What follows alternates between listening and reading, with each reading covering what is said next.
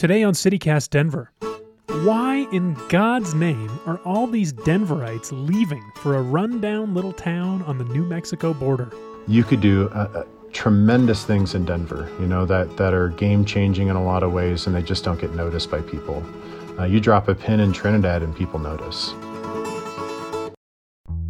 Today is Wednesday, June 30th, 2021. I'm Paul Caroli, and this is CityCast Denver.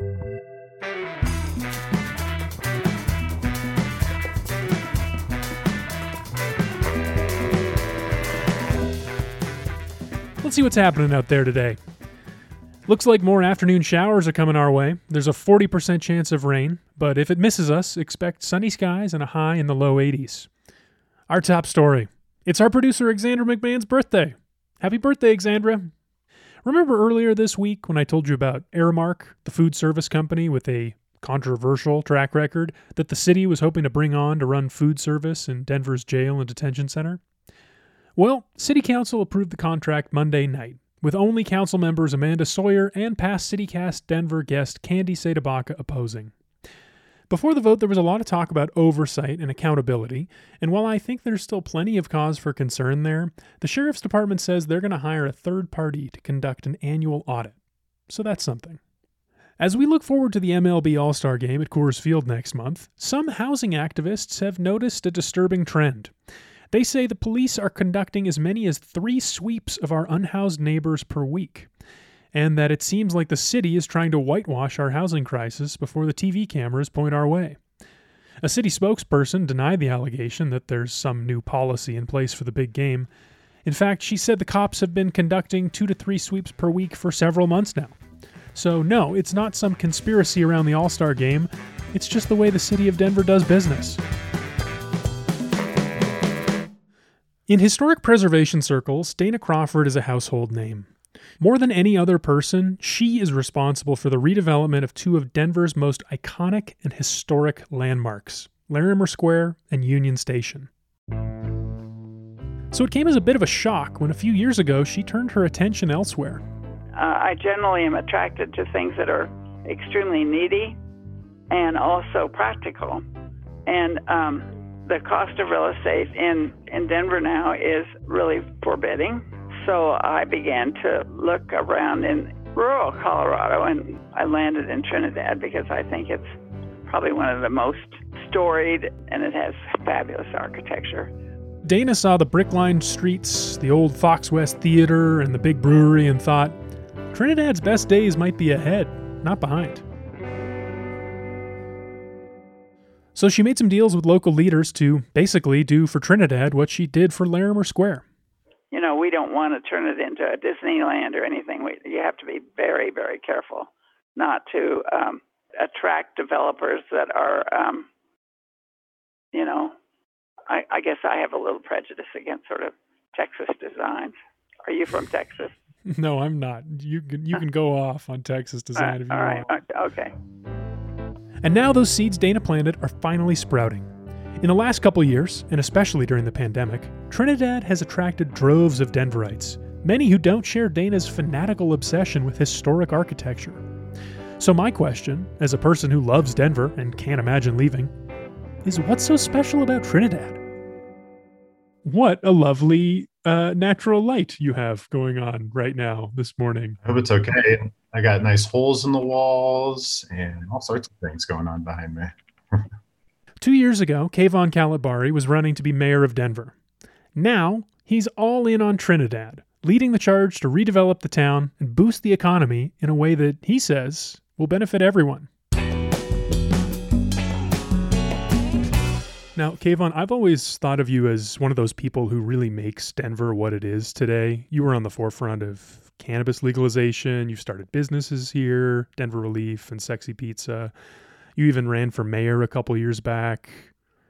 And now it seems like you're all in on Trinidad. How did that happen?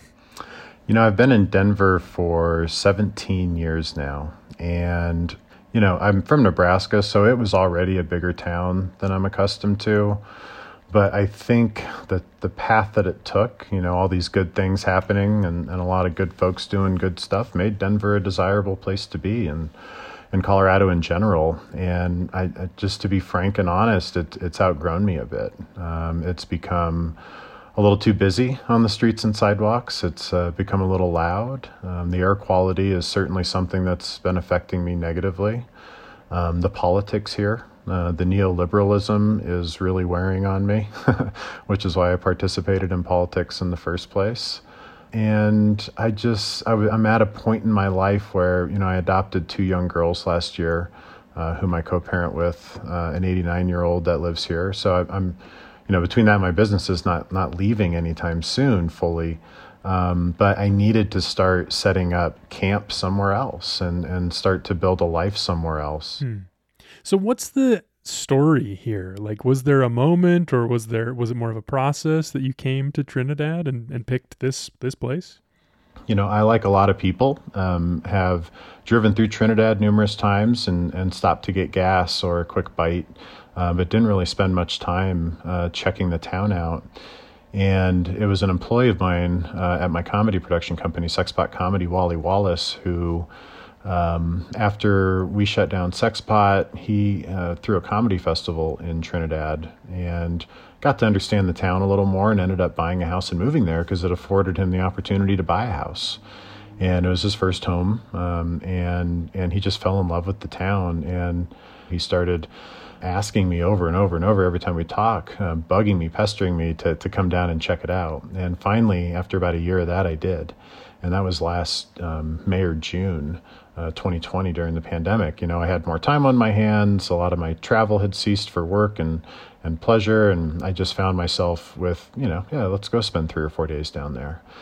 And when I got down there and got that Cadillac tour from Wally, I fell in love with the place. And a lot of it is not something I could, verbalize or quantify. There's just this spirit of the place that really is appealing.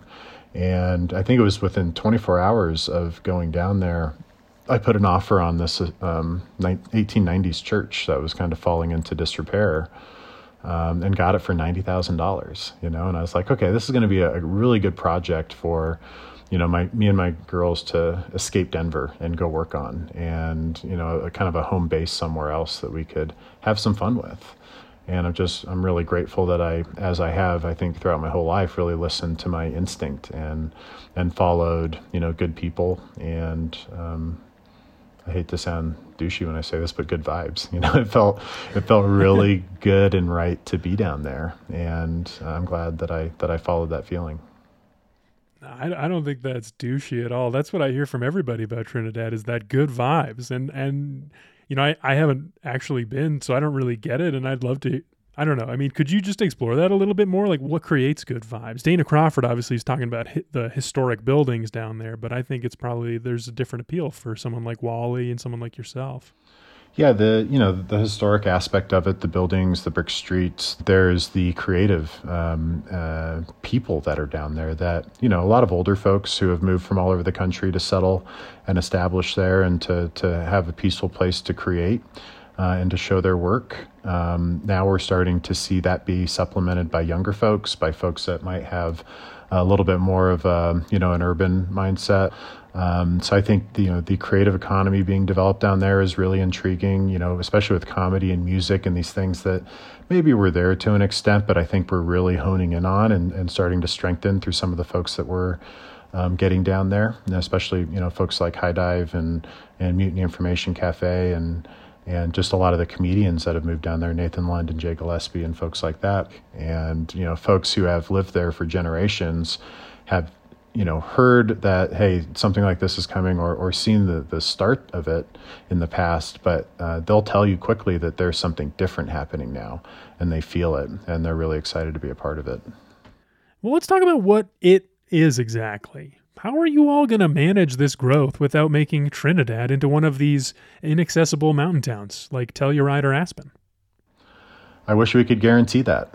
I think that is the struggle, the task, the puzzle in front of us.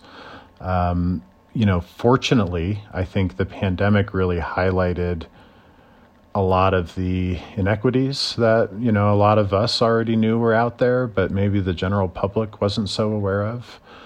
These crises around wage and housing, There's so much in the world that the pandemic didn't create, but shone a light on. And I think that we have that to our benefit down there in encouraging some of these conversations about how we can do things differently. The city seems to be very interested in hearing from a wide swath of stakeholders and not just trusting, the state bureaucrats or this developer or that developer. The conversations seem to be a heck of a lot more engaging and really cover the spectrum of ideas. And what's an example of like an idea that you wanted to get traction around in Denver that you think there might be a chance of making happen in Trinidad?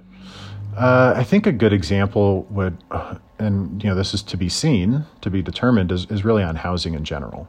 I'm one of the founders and sit on the board of the Colorado Village Collaborative, which operates the tiny homes in Denver and the safe outdoor spaces.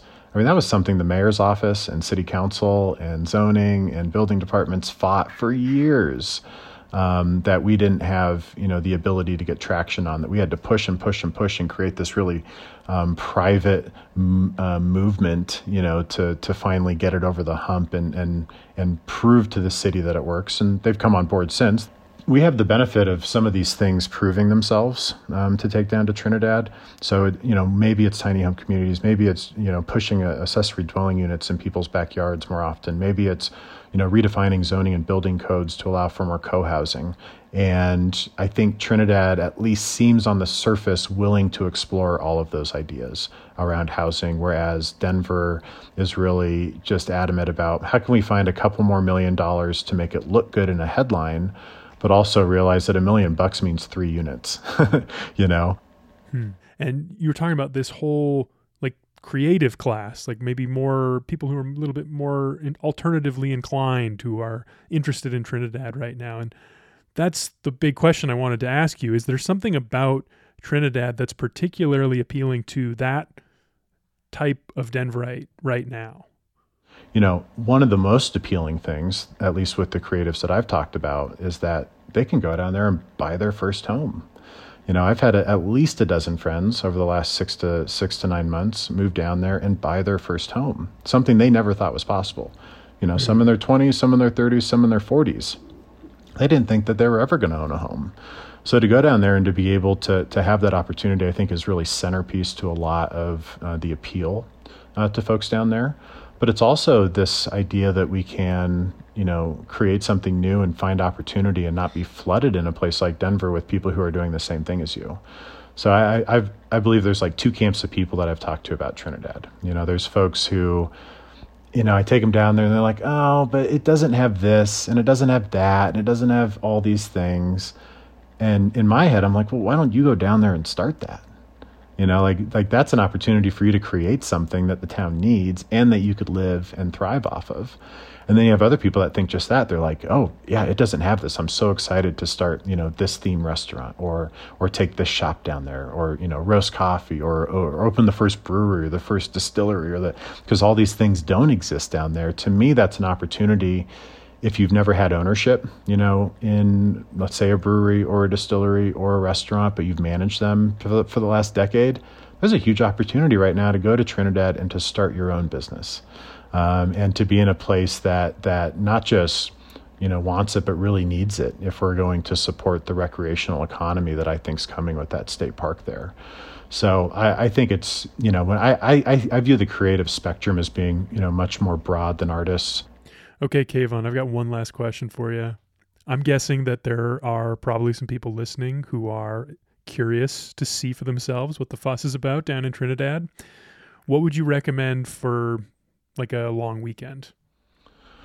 So you got to check out the recreation in town. Go to Simpson's Rest, go to the top, check out that view, go to Trinidad Lake State Park, Fisher's Peak State Park.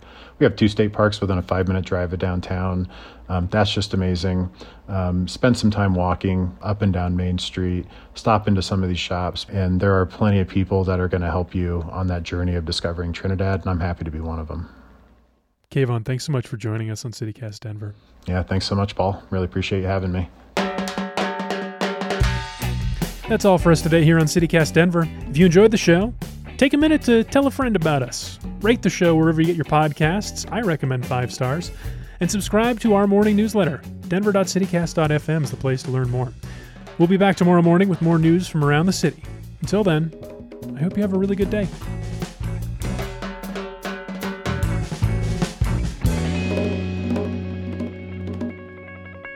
I did it in the same way. That will benefit all residents. Benefit all residents. It's not the line. It's not the line. It's me.